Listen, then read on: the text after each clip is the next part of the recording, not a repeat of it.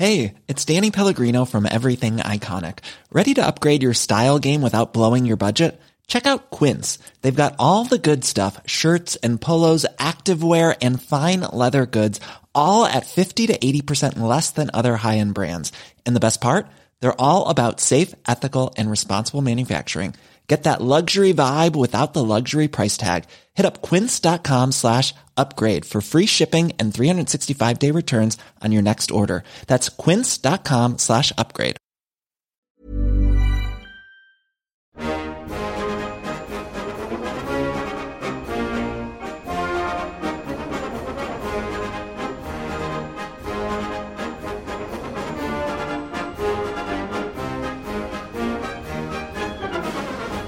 Okay, welcome back to the Rugby League Digest, Part 3 of A Time for Heroes, our in-depth look at season 1994, the calm before the storm. I'm Michael Adams, here with Andrew Paskin. How are you, Andy? I'm good, how are you? Good. So we spent the last episode going through the squads of Canberra and Canterbury, the grand finalists for 1994, the loaded squads, especially of the Green Machine. This week we're going to be looking at the regular season fortunes of each team, as well as have a look at how the semi-finals progressed. There's some good teams in that year. Looking back over the notes, I was surprised, teams like Norths and that sort of thing. It was cool. Yeah, so I got some Norths content at the back end of the show, which I'm sure the Norths fans we have will be happy about that. They don't get much of a Guernsey these days. Shout out to Flo. So let's start with Canterbury, minor premiers for 1994. That was back-to-back minor premiers, doing in 1993 as well. In 1994, they really announced themselves early by beating Canberra 17-12 early in the season, courtesy of a Terry Lamb masterclass. And at that point, when he was still healthy, all the usual talk came out about Canterbury being a one-man band or as close to a one-man show as existed in the premiership at that time. So they really had a point to prove when he did go down and spent much of the season injured.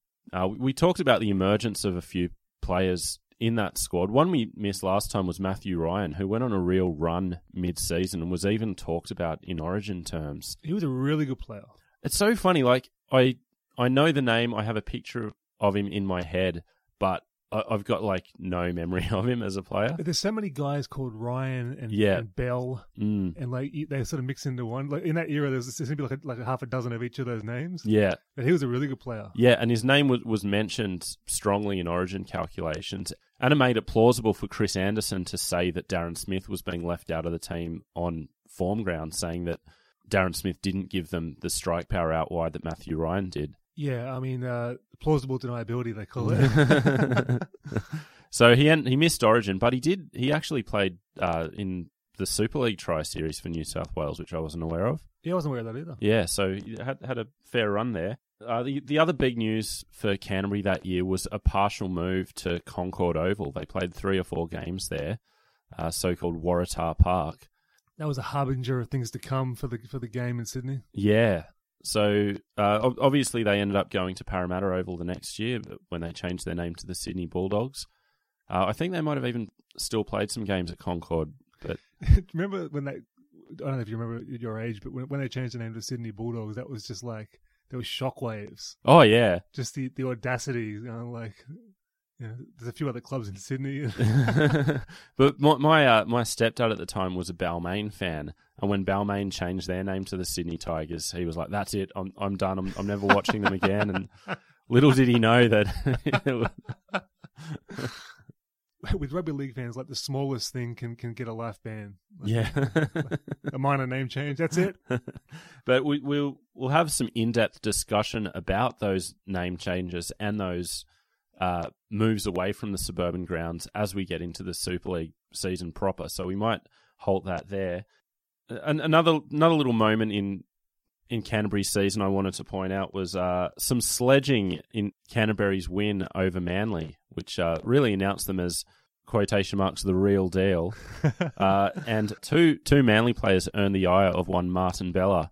Terry Hill, no surprises, and Mark Carroll. So Bella had this to say of Hill and Carroll's efforts. The sledging that was directed at me by Hill and Carroll for the entire game was unbelievable, and I haven't experienced anything like it in my career. I'm not going to bring myself down to their level and repeat what was said, but let's say it's not something I'm going to forget. They thought it was all a joke and that it was just something that could be left on the field. Unfortunately, I feel too strongly about the issue and can't do that. I haven't a scrap of respect for either Hill or Carroll. And you know, he went on to say that he knows he's not the most popular bloke in the game. He said, I admit I'm not liked by everyone, and I know that. I like to judge people as I find them, not how I'm told to find them. And that has probably got me offside with a few people. Personally, I don't give a damn. I really like Martin Bella. He's an intellect. Yeah. For a rugby league player. And obviously, if it's between Terry Hill and Martin Bella, I know whose side I'm on. But yeah, he has to realise rugby league is not just one big foot rot flats episode. But so that was in the midst of a long winning run for Canterbury. They had a streak of 9 wins at one stage in the season. But looking at their week to week, you could see signs that it was that they weren't as impressive as that record showed. They were like struggling to get by against weak teams. Late in the season, Canberra actually demolished them. Like to quote a local golfer, you don't have to draw pictures, mate. 2 points is 2 points. Yeah, exactly. But when you have one team steamrolling their way to the semis and the minor premiers kind of limping over the line. Yeah. Let me ask you this. Am I imagining this, or was it the era of a lot more longer winning streaks, mid-90s? I think with the salary cap, you get like a dud team can jag one back after 4 or 5 losses generally, like a Titans or whatever. Yeah. But in those days, you could have like a 14-game winning streak. Yeah. I think you're right about that. I don't have the stats to back it up. But you know who does have the stats? One Andrew Ferguson from the Rugby League Project. Who we've lent on heavily for this episode. So Andrew Ferguson's stats. What was the name I suggested? Fergo's Stats Shack? I don't know. I'm working on the name. But anyway, so... I think drawing board for that one, mate. But yeah, so we will get to that later in the show. But so Canterbury, even though they were minor premiers, they were limping towards the line by the end. On the other side of the ball, Canberra, who lost one or two more games than Canterbury over the course of the year, were by far and away the most impressive team throughout the regular season. So there's a few things to get to with Canberra's season. One thing I wanted to start with was a bit of foreshadowing. I'm just going to read this to you. This was in the wake of their 46-16 win over South Sydney in March. Veteran prop Paul Osborne, entering his 10th season of grade football, emerged as the new Bruce Stadium crowd favourite in the Canberra Raiders' emphatic victory. Spurred on by rousing cheers, he was a key contributor as the Raiders trampled over Souths. Yeah, wow. Love the Aussie. Yeah, so obviously there's a lot of Aussie content in our next episode where we look at the grand final. There's obviously a lot of content in the episode where we look at self-serve checkouts. So we'll save all that. But one thing that stood out to me about Canberra's season is, and I don't think even Andrew Ferguson will be able to get these stats for us, but I wonder if any team has ever had more length of the field tries in a season than Canberra. Amazing. So almost every game you're seeing, some match report with a variation of this. Canberra led 22-10 at halftime, but each time Illawarra looked like making a challenge, Canberra shifted into a higher gear. An 85-metre runaway try to exciting winger Ken Nagus being a case in point. Almost every game, whether it's Nagus or Mullins, Nandruku, you're getting some like long-range try out of nowhere. Well, let me ask you this. Take Brett Mullins and Nagus and Nandruku and Canberra's backline out of this year of 94. Is it even like an outstanding season? Like, that is the centerpiece of the season. Like the 4 tries, the 3 tries, and I think 5 tries in one game. It really is. It's that era. So when you think of 94, you're basically thinking of Brett Mullins, right? Yeah. But again, Nagus especially was just as impressive. In one game against St. George, he scored 2 length of the field tries.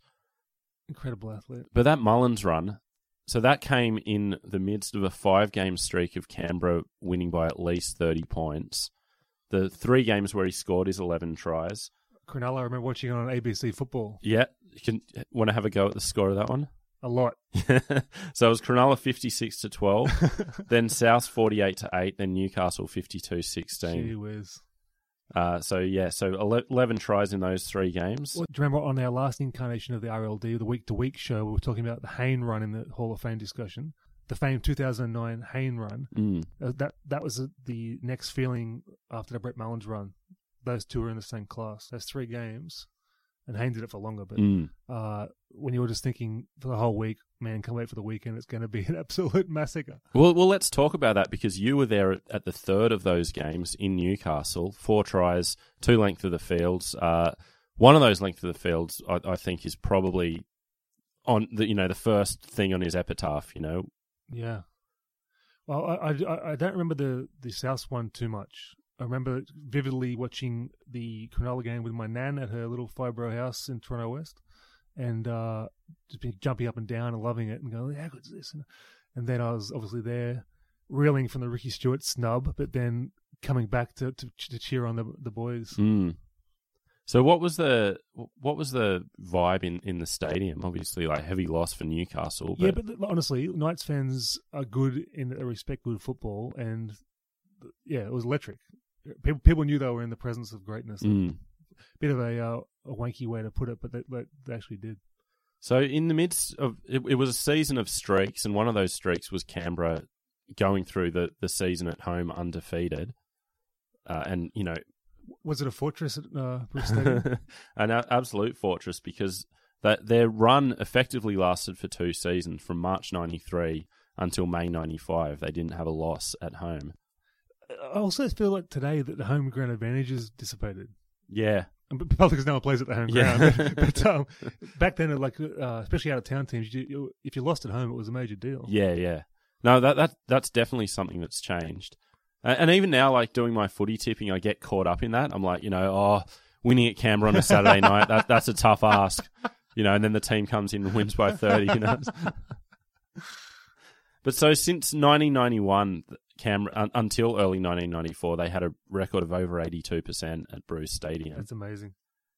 In some pretty esteemed company, not too many home undefeated seasons in rugby league history. So since they did it in 1994, Manly went on to do it in 96. Brisbane Fortress Brookvale. Interestingly, Manly had a nice little record, going undefeated away in 1995, undefeated at home in 1996. Amazing. And then, so Brisbane did it in 97 and 2000, and Melbourne, the last team in 2007 to have a home undefeated season. We're going to get to 97 Brisbane, obviously, down the track in the series, but that's probably the only thing close to the 94 Raiders. Well, I don't know, Andrew. I missed that one, so I'll have to catch up when we get to 97. But certainly that 98 and 2000, those Broncos sides were like, there was never any doubt they were winning the comp those years. Yeah. So you actually boycotted the grand final. I think I might have actually watched the grand final, because I remember my dad and my uncle, it was a Saturday night, right, the grand final. Yeah. I remember they were tuning in, my uncle was over, and I turned my face away from the TV, and I remember my uncle going like, just watch it. And so I can't remember if I actually did or if I stuck to my guns. Your uncle's like this melodramatic fruit. So it was a highly successful season for Canberra in terms of their attack, leading to talk of them as being one of the great attacking sides. So they set the tries record, but it should be said that the East team of 1935 remained the benchmark for attacking sides. So Canberra scored their tries at a rate of 5.6 a game, 5.8 if you take out the semis. Dave Brown got 7.4. Yeah, exactly. So East in 1935 was scoring at 7.7 tries a game. And I should say, we'll do our shout out to Andrew Ferguson now. The Rugby League Project, we would be absolutely lost without it. So anyone listening to this who is not aware of the Rugby League Project, which is probably close to zero, make sure you're on top of it. Follow Andrew's work at Rugby League Ramblings, some great rugby league history blog posts. He's got his new podcast, Fergo and the Freak. So we are big supporters of Andrew Ferguson here. So that East team in 1935 won their games at an average score of 37-10. This is in the 3-point try era. Yeah. Canberra 94, 31-13 was their average scoreline. Enormous. Which is, yeah. And the defense as well. Yeah. So obviously they were in a rare class in terms of their attacking prowess. But something that really bugs me in the way that people were talking about that Canberra team, they'd be saying like, Canberra looking to go down as Canberra have a chance of going down as the greatest attacking team of the modern era.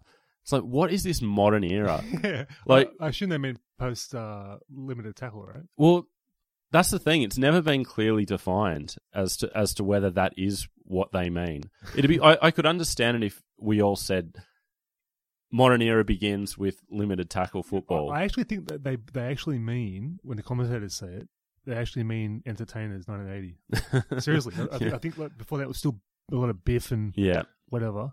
I think they mean modern eras in the 80s. Well, I wouldn't. Cup. Yeah, but I wouldn't say the Dogs of War era was particularly entertaining. You had a trialist grand final in '86. But yeah, it really bugs me that we have to say modern era. Like, people just can't grapple with the fact that something that happened before they were born, exists and needs to be reckoned with. Like, I'm saying that I get annoyed by it because I just think of them like Dave Brown scoring 9 tries against Glebe or something. It wasn't exactly the tightest comp around. So yeah, they did have 80 point. They had an 80-point win over Canterbury, a 60-point win over Uni. That's approaching Mickey Mouse levels of football. But again, it's not like there were no other good teams in the comp. I think you're looking at rose-colored glasses a bit there. But I mean, you're right. One era for the whole game. Yeah. But it's a bit hard to compare. But the point is, in that era, no one else, including other East teams of that era where they won 3 straight comps, no one else put up those points that they did in that one season. Yeah. So everyone else had the same chance to set those records. They did it that one year, and everyone just goes, one of the great teams of the modern era. Why can't they say one of the the great teams since East 1935? There you go. That's a better way of saying it. But at the end, when we have done with the grand final, we're going to spend a bit of time putting that Canberra 94 team against the East 1935 team and against some of the other great backlines in rugby league history, so we can continue the debate there. What's the best St George backline in your view? So I think the classic one is 2008 or 64 where you had Langlands playing fullback, you had Billy Smith playing in the centres because it gave you an all-international backline with the exception of George Evans at halfback. So that was probably the best in terms of an all-international kind of thing. When you had Langlands, King and Lumsden, you had Gasnier and Billy Smith in the centres, Brian Clay at 5'8". That's pretty unbeatable. Yeah. Well, that'd be a good comparison. But anyway, so we'll save that till the end. And so we'll move into the semi-final. So as I said, Canterbury, minor premiers, they finished on 36 points. Norths were second on 35, then Canberra 34, Manly 33, and Brisbane scraping into the 5 on 27 points. So there was a clear top 4 all season. I really like watching Norths in that era. From 91 to 95, I really enjoy watching them. I do too. And in fact, I enjoyed them so much, I've devoted a whole subsection of this episode to discussing Norths.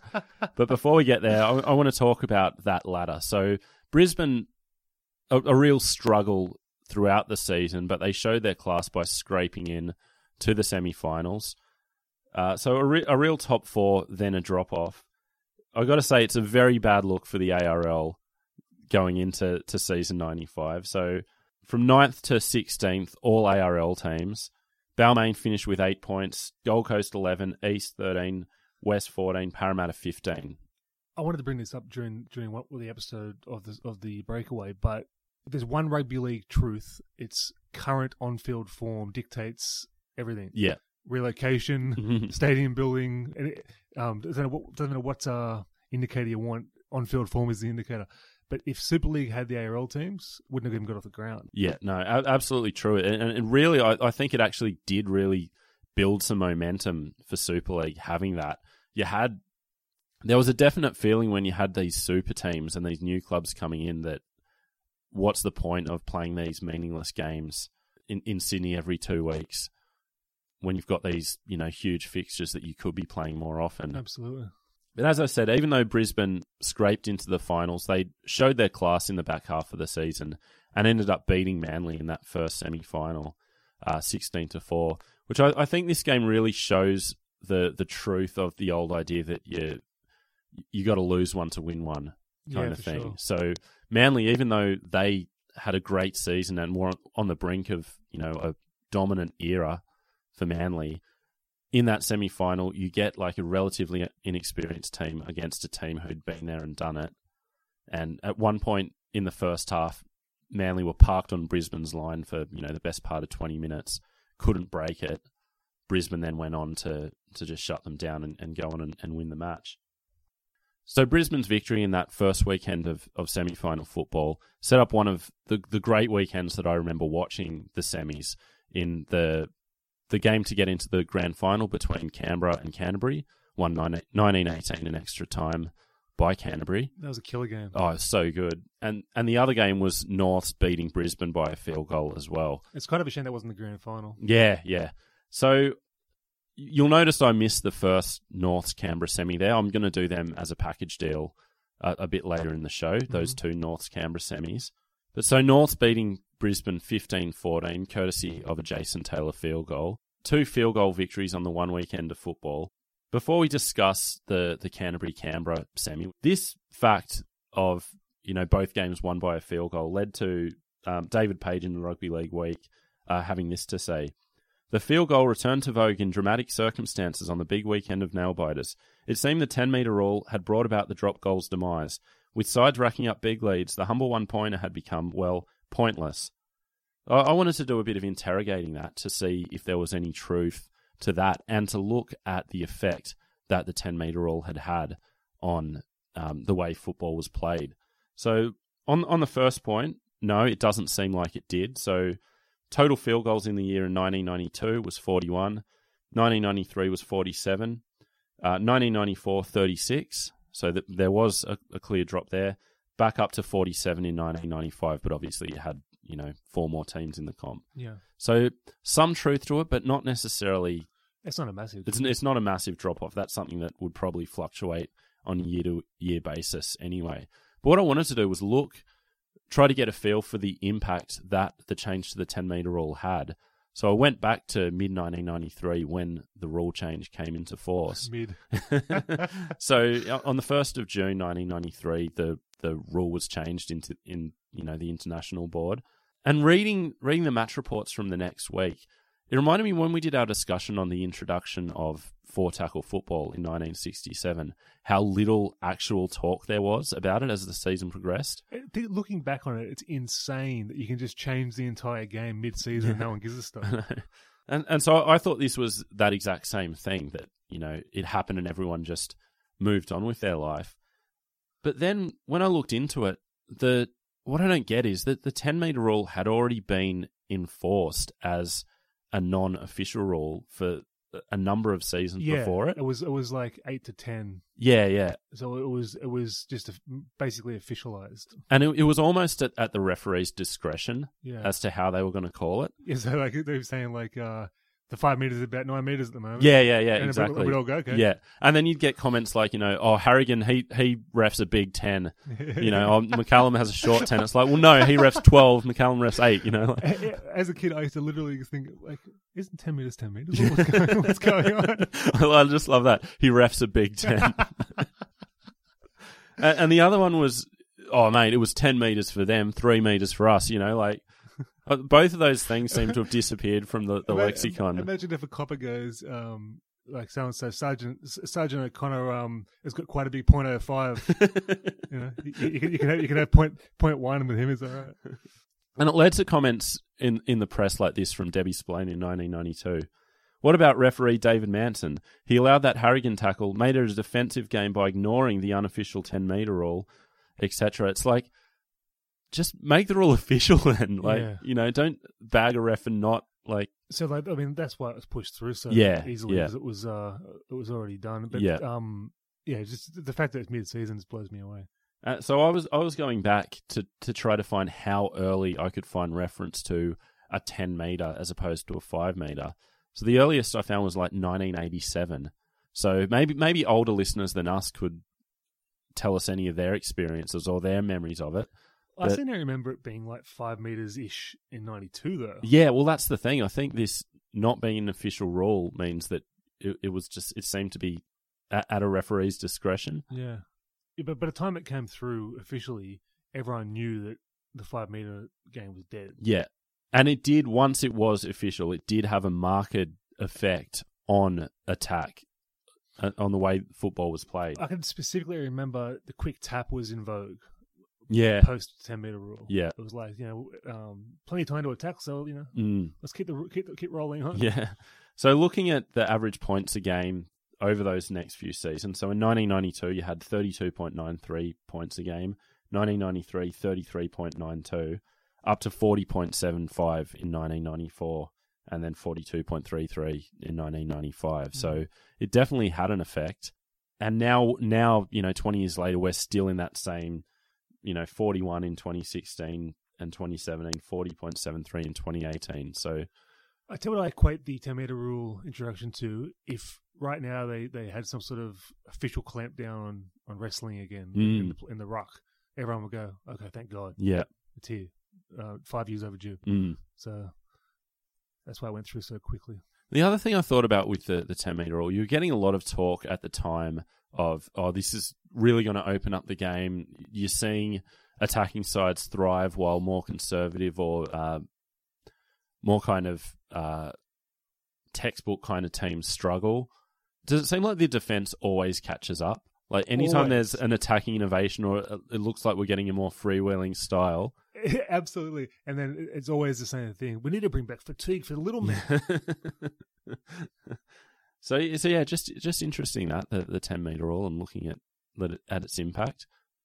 You're so right though. Like, and then we'll get into it in Super League how far it went the other way. But so Canterbury-Canberra, extra time win to Canterbury, 1918. I remember watching this game so clearly. I'm pretty sure it was Darryl Halligan at the end who climbed into the stands to see his family, but I remember that. I hated Canterbury, so I hated seeing that, and I was devastated that Canberra lost. Like, this was such a good game of footy. And it made me think, like, I think in rugby league, the way we talk about great games, if it's not a grand final or an origin game or the very occasional test, it just kind of seems to get forgotten in the memory. There's so many great semi-finals. Yeah. That you're right, it's just being like whitewashed. And I feel like in American sports, you have all these moments that are like mythical moments in like the NFL particularly. You'll hear about the Immaculate Reception, the catch, all these moments. And so few of them actually occurred in the Super Bowl. Yeah. They all were in some conference final or, some earlier game. I got to say, in rugby league, making the semi-finals isn't that prestigious. Like making the 8, it's good, whatever. But if you don't make the grand final, it's like, what a waste. But so this game was such a good game. So Canterbury were ahead for most of the way, and then David Wesley actually scored the equalising try with 30 seconds left or whatever to take to extra time. I mean, after this one, I wasn't happy about it being a Raiders fan, but I appreciated the game, obviously. But I was really worried going into the grand final because of this game. Really? Because Canberra were like my second team, like growing up. Like my dad was from Queanbeyan, so they were always like the family's second team. So in that era, I was always like, behind Canberra to win the grand final if they were contending. And I remember grand final day just being so confident that Canberra was going to win. I remember going, Lomax is out. Jesus, we lost in the semi. What's going on? And a lot of talk in the wake of Canberra's eventual grand final win that this semi-final was Canterbury's grand final. It was a case of having extra gears to go to. Yeah. Canterbury got up in part by some inspirational leadership from Terry Lamb. Gave a rousing halftime speech, apparently, which got everyone fired up. Ended a 9-match winning streak for Canberra, so they looked unstoppable heading into the finals, and this really kind of gave those question marks that you spoke of then. The old rugby league adage is, is it better to have an easy run or a few tough ones, Yeah, which can be proven on both sides. Like because it's absolute rubbish. It's funny, I watched the game 1 of the NBA finals the other day, and in the aftermath of the Warriors losing, Steve Kerr was interviewed about like whether the extra break hurt the Warriors. And he just said, doesn't matter. If we'd have won, everyone would be saying that the break kept us fresh. Doesn't matter, So. It goes across sports, that ridiculous adage. So as I said, Canterbury, the first team into the grand final. Norths would have a rematch with Canberra, who beat them in that first semi-final. And you touched on it. This was a really great era for Norths. I really like this Norths team. And it's not something I really realised at the time, but now when I was putting this together, looking back, I was stunned by how much I liked this Norths team. They built a really, really great football team. Yeah. From like 1991 onwards. Which is a credit to them because of their position in the Sydney Rugby League landscape. So they made their last grand final in 1943. Since then, up until 1994, they'd made the semis 8 times in the 50 years since that grand final appearance. So they finished third in both 1991 and 1982, but since they finished second in 1965, they finished no higher than 6th in any other year in that time period. It used to annoy me when the commentators would always bring that up. They haven't won a grand final. Give them a break. But so many times you see, like, it'll be like an article in 1990 and it'll be like, no one's kicking sand in the faces of Norths anymore. Like, this is different Norths team. It's such a shame for them because if it wasn't for the Canberra juggernaut green machine, they would have been in the GF, is the thing. Yeah, and I always think, so 96... St. George, my beloved St. George, beat them in the preliminary final, went on to lose to Manly. Like, I wish I could give them that losing grand final appearance, you know, like it wouldn't really mean anything to St. George fans, and it would mean so much to Norths if they could say they lost another grand final. In terms of rugby league clubs and their extracurricular businesses, I think North should have been in the bridesmaids business, selling dresses or something. So I had a bit of a look into the history of Norths and their rise in the early 90s, and I wanted to turn to friend of the show Noel Kelly, who coached them for a time in the 1970s. And I think Kelly's observations of the Norths mindset really hold true throughout much of their history. And I hope Norths fans don't think of this as just us shitting on Norths, because that's not what we're here to do. So Noel Kelly said that I was to stay for 4 more seasons at that most friendly of clubs, and right there in those words is North Sydney's problem over the years. I've got to say that I've never met better blokes in my life than I met at North Sydney, but the truth of football is that it's not always the real good blokes who make real good footballers. There you go. And then he said, the worst thing about the Bears was their ready acceptance of defeat. We might play okay and not lose by much, and I'd walk into the room and there'd be officials with their arms draped around players' shoulders. A great book by Andrew Moore, the club history of Norths, called The Mighty Bears. It had that same kind of acceptance of defeat and, all right, we're never going to win it, but we can be proud that we made the semis. It's odd, isn't it? Yeah. One of my favorite quotes was talking about their rise in 1990, where they looked good for much of the season, ultimately missed the finals. But Andrew Moore said this: as it happens, the Bears did not make the semi-finals that year, though the team only fell out of contention 3 weeks before the conclusion of the season. So a lot of their emergence in the 90s was down to their chairman, David Hill, who really went a long way towards setting them on this path of success in the 90s. So much, especially at the lower end of the clubs, depends on the top end of the administration. Yeah. Just getting stuff done properly. Yeah. He also waged a one-man war against the New South Wales Rugby League for their cigarette stance, which led to the Bears lost their major sponsor, New South Wales Health Department, going into 1994 because of their issues with the New South Wales Rugby League. What does that say about we've lost the Department of Health? What were they doing sponsoring rugby league in the first place? It's odd, isn't it? So North started 1994 on a real hot streak. Went into it as the April premiers. Again in Rugby League Week, David Page said this: North Sydney have sealed their first premiership since 1992. Too early to start predicting what will happen in September, perhaps, but history leans heavily in favour of that outcome. Penrith opened their 1991 campaign with 7 straight wins, like North this season, and went on to win their first premiership. Went on to list a series of stats that indicated why Norths were specials to go on and win the whole thing, which they failed to do, of course, but very impressive early in the year. Also impressive early in the year was St. George. When they met at the end of April at Cogra Oval, it was a top-of-the-table clash. Friday night, a game I was at and remember so clearly. Norths ended up winning at 9-2, and it's one of those games like Origin intensity where you like feel the hits from the sideline. I'm not good at remembering like score lines of individual games. Like, it could be a game last week and I'd struggle to tell you what the score is, but I remember this game so clearly. Well, that's an odd score. Yeah, it is an odd score. And both teams went on a sustained losing run after this match, so I think it really took it out of both teams. Right. But Norths went on to recover. St George went on to lose 61-0 to Manly, among other lowlights. That squad, the Bears squad of that year, so they had Taylor come in, replace Halligan, so they had the two best goal kickers year after year. Yeah. That was in an era when like other teams had 40 to 50% goal kickers, and it was acceptable. Yeah. And they had 70 to 80%. Yeah. So it was a huge advantage.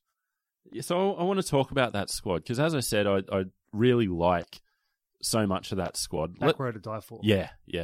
You mentioned Jason Taylor. Let's start with him. Among the most maligned players of the last 20 or 30 years. And you know, from our old show, or the Week to Week show, I was always trying to defend him when he was a Tigers coach, because I think he gets a bad rap because of his like appearance.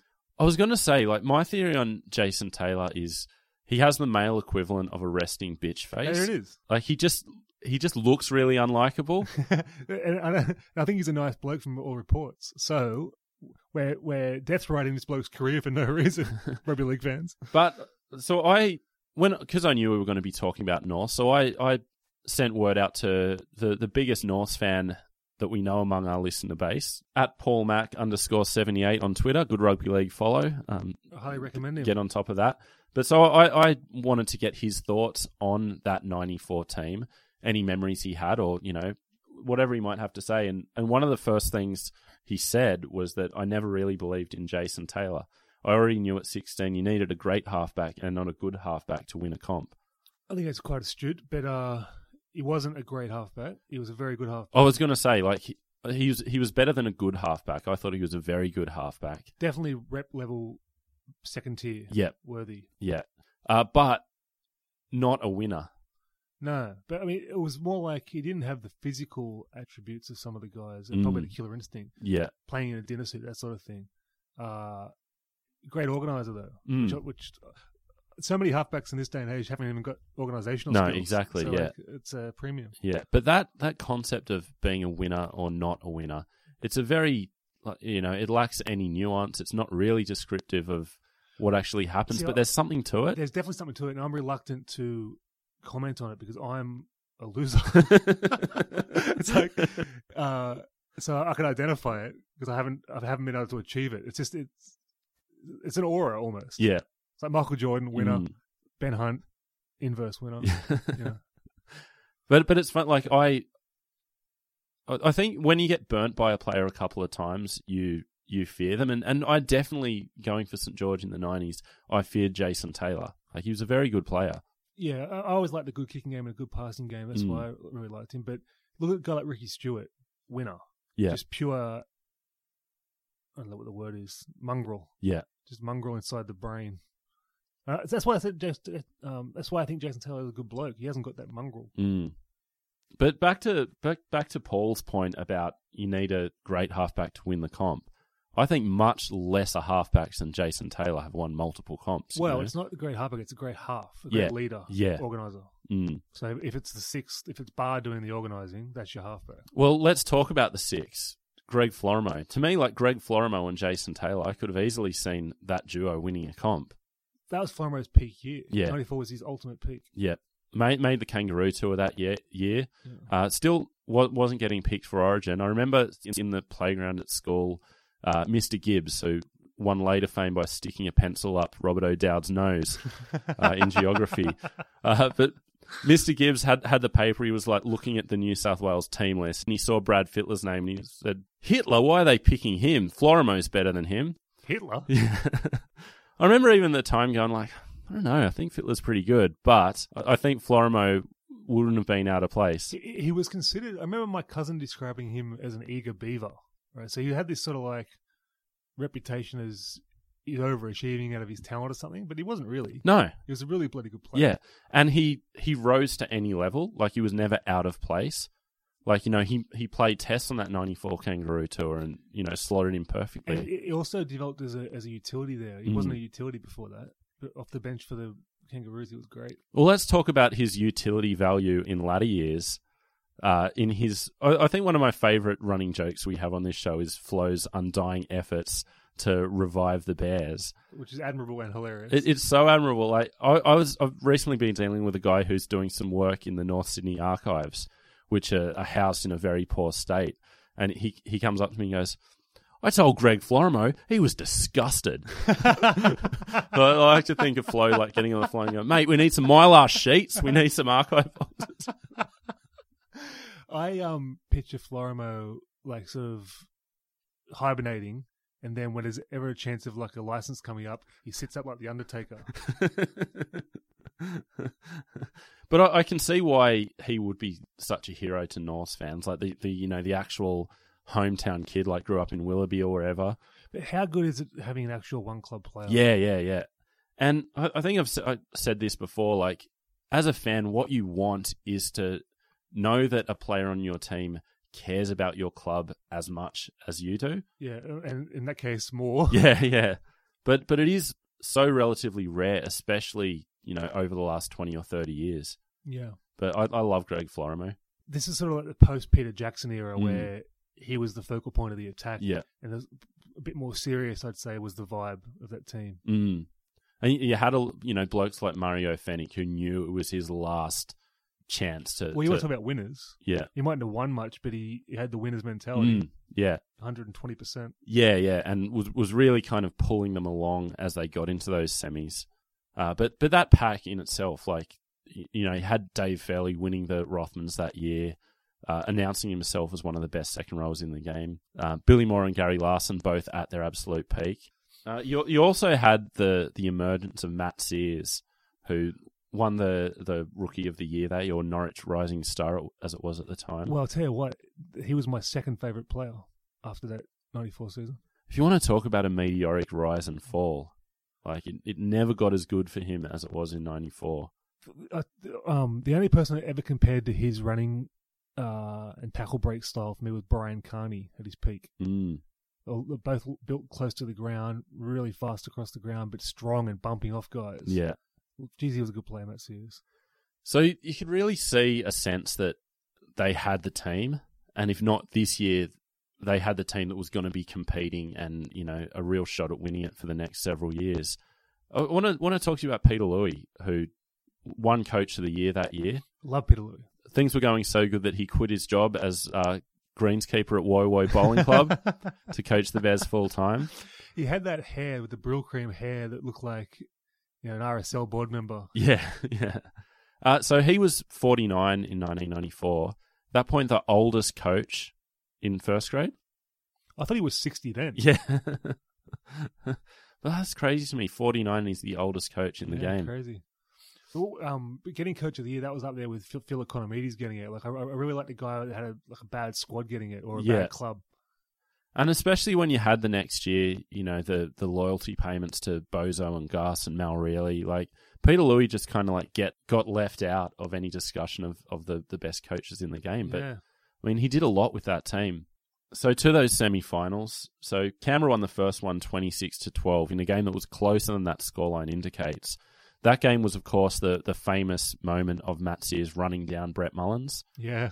So Ray Warren's commentary of that moment, that's it, that is it, they couldn't possibly catch Mullins, which, of course, Matt Sears went on to do. But watching that highlight recently, like Matt Sears was so close to when Rab said that. It was like way premature. Bloody quick, though. Yeah. So apparently Brett Mullins wasn't quite at full fitness. I think you can see it when he made the break. I think a few weeks earlier he would have made it easy. Yeah. But a great iconic moment for Matt Sears. Yeah. But in the end, it probably would have been better off if he let Mullins score, because shortly after Chris Caruana was sin-binned for a professional foul, Canberra went on to score 3 tries while he was sin-binned and, put the game out of reach. I seem to remember Chris Caruana always being in the sin bin. I think you're right, because remember in that era, you'd get the paper on the Sunday or whatever and look, and they'd show you the stats, and Sinbin was one of the stats. Yeah. I seem to remember seeing Chris Caruana leading the league in Sinbin. So they beat Brisbane, went on to face Canberra for the right to make it to the grand final, which I was at that game, that second semi-final. Were you? Yeah. It's so funny. I said I don't really remember individual games that well, but like I still remember where I was sitting and the buzz, and it was such another like really bruising physical game that Canberra won at 22-9, but again it was a very tight game, and a really entertaining game as well. So John Lomax gets sent off, and North's in with a real shot from there, and then minutes later Gary Larson goes off as well, the first time in his career. In their win against Brisbane, just reading this, I'll just read this out. One player who needed his confidence buoyed before the game was State of Origin back rower Gary Larson. Larson was down on himself following the loss to Canberra and was desperate to put his best foot forward against the Broncos. I knew I had to get involved early. I didn't against Canberra and the game just passed me by. I wonder if that was in his head going into that second semi-final, going like, I've got to get involved here, and maybe certainly. And brain explosions. Yeah, and going back to Andrew Moore's book, he called Larson's spear tackle a so-called spear tackle. and watching the replay of that, it's so-called a spear tackle because of the fact that he picked him up in spear-like fashion and drove him into the ground. Here's a good rule of thumb. If anyone's got the word spear tackle near your tackle, it's not a good tackle. Yeah. So those two send-offs were a real turning point in that game. One reason is that Billy Moore didn't go off when he was hit by Lomax, but had to go off at a later state. And because he didn't go off instantly, it cost them an interchange. Right. And so at one stage late in the match, North did really well because half the team was like busted. They were playing it with 11 men at one point because they'd run out of interchanges. So winger David Hall went off at one point because he was injured.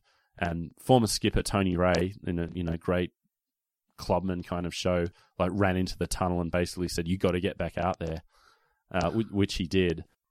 So as I said, Norths did go down 22-9, but won themselves all the admirers in the game with their performance and their season. And it's easy to say that they never win anything, but who's going to beat that squad? Yeah. It's like the Golden State Warriors in NBA. It's the last 5 years. It's like, if you can beat them, it's a miracle almost. So there was a real feeling with that Norths team that they'd announced themselves and they were now genuinely one of the competition heavyweights, which, I mean, for the next few years they did very well, but always just lacked that. Well, they were shouldering quite a bit of the ARL comp on their shoulders. So. Yeah, and as we'll see once we do get into the Super League season proper, they played a surprisingly influential role in the Super League war, given their place in the game, historically, and the way they were so easily kind of tossed aside as it reached its conclusion. Probably that tossing aside after the ill-fated Northern Eagles venture, which I have some personal experiences with, that's probably left the most bitterness out of the entire war. Yeah. I think. Yeah. Seriously. And it's funny that I find North Sydney fans are probably, like, anecdotally, this is a very small sample size, but they seem the least likely to boycott the game forever. They've either found a new club or they're, pushing North's barrel and, still holding out hope. Well, I've got a different experience. Really? I live on the north side. Yeah. Every old bloke I meet that used to be a North Sydney fan, a good proportion of and watched the game since Super League. Yeah, right, yeah. So I'll defer to your experience living in that area. But, it just sounds to me like all the Balmain and West fans are like, no, I'm done. It's like, you've got kind of a team still. But I'll leave the last word to Phil Gould in 1996 in that preliminary final against St. George, when it was clear St. George were going to win and go on to the grand final. Phil Gould said, "Don't worry, Bears fans, there's better days ahead." So that's our show this week. We'll be back next week to go through the grand final in full. As always, would love to hear any feedback. send us an email to the rugbyleaguedigest@gmail.com. I'm actually getting really addicted to getting those listener stories about their memories of Super League, what they were doing at the time. Some great ones come through. Some really good ones. So please, if you've got the time, let us know your thoughts. I found that it seems that the majority of our listeners are aged plus or minus a few years, but I'm getting some really good emails from people who are too young to remember Super League, and I'm loving getting that perspective. And growing up in the only NRL era, it must be crazy. 'Cause it's been quite smooth sailing. Yeah. Apart from the scandals, but I mean, the actual game has been smooth. Yeah.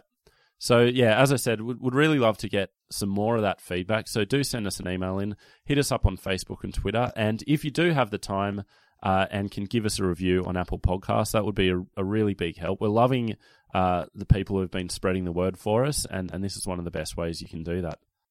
So we'll be back next week with the conclusion of our 1994 special. So we'll speak to you then.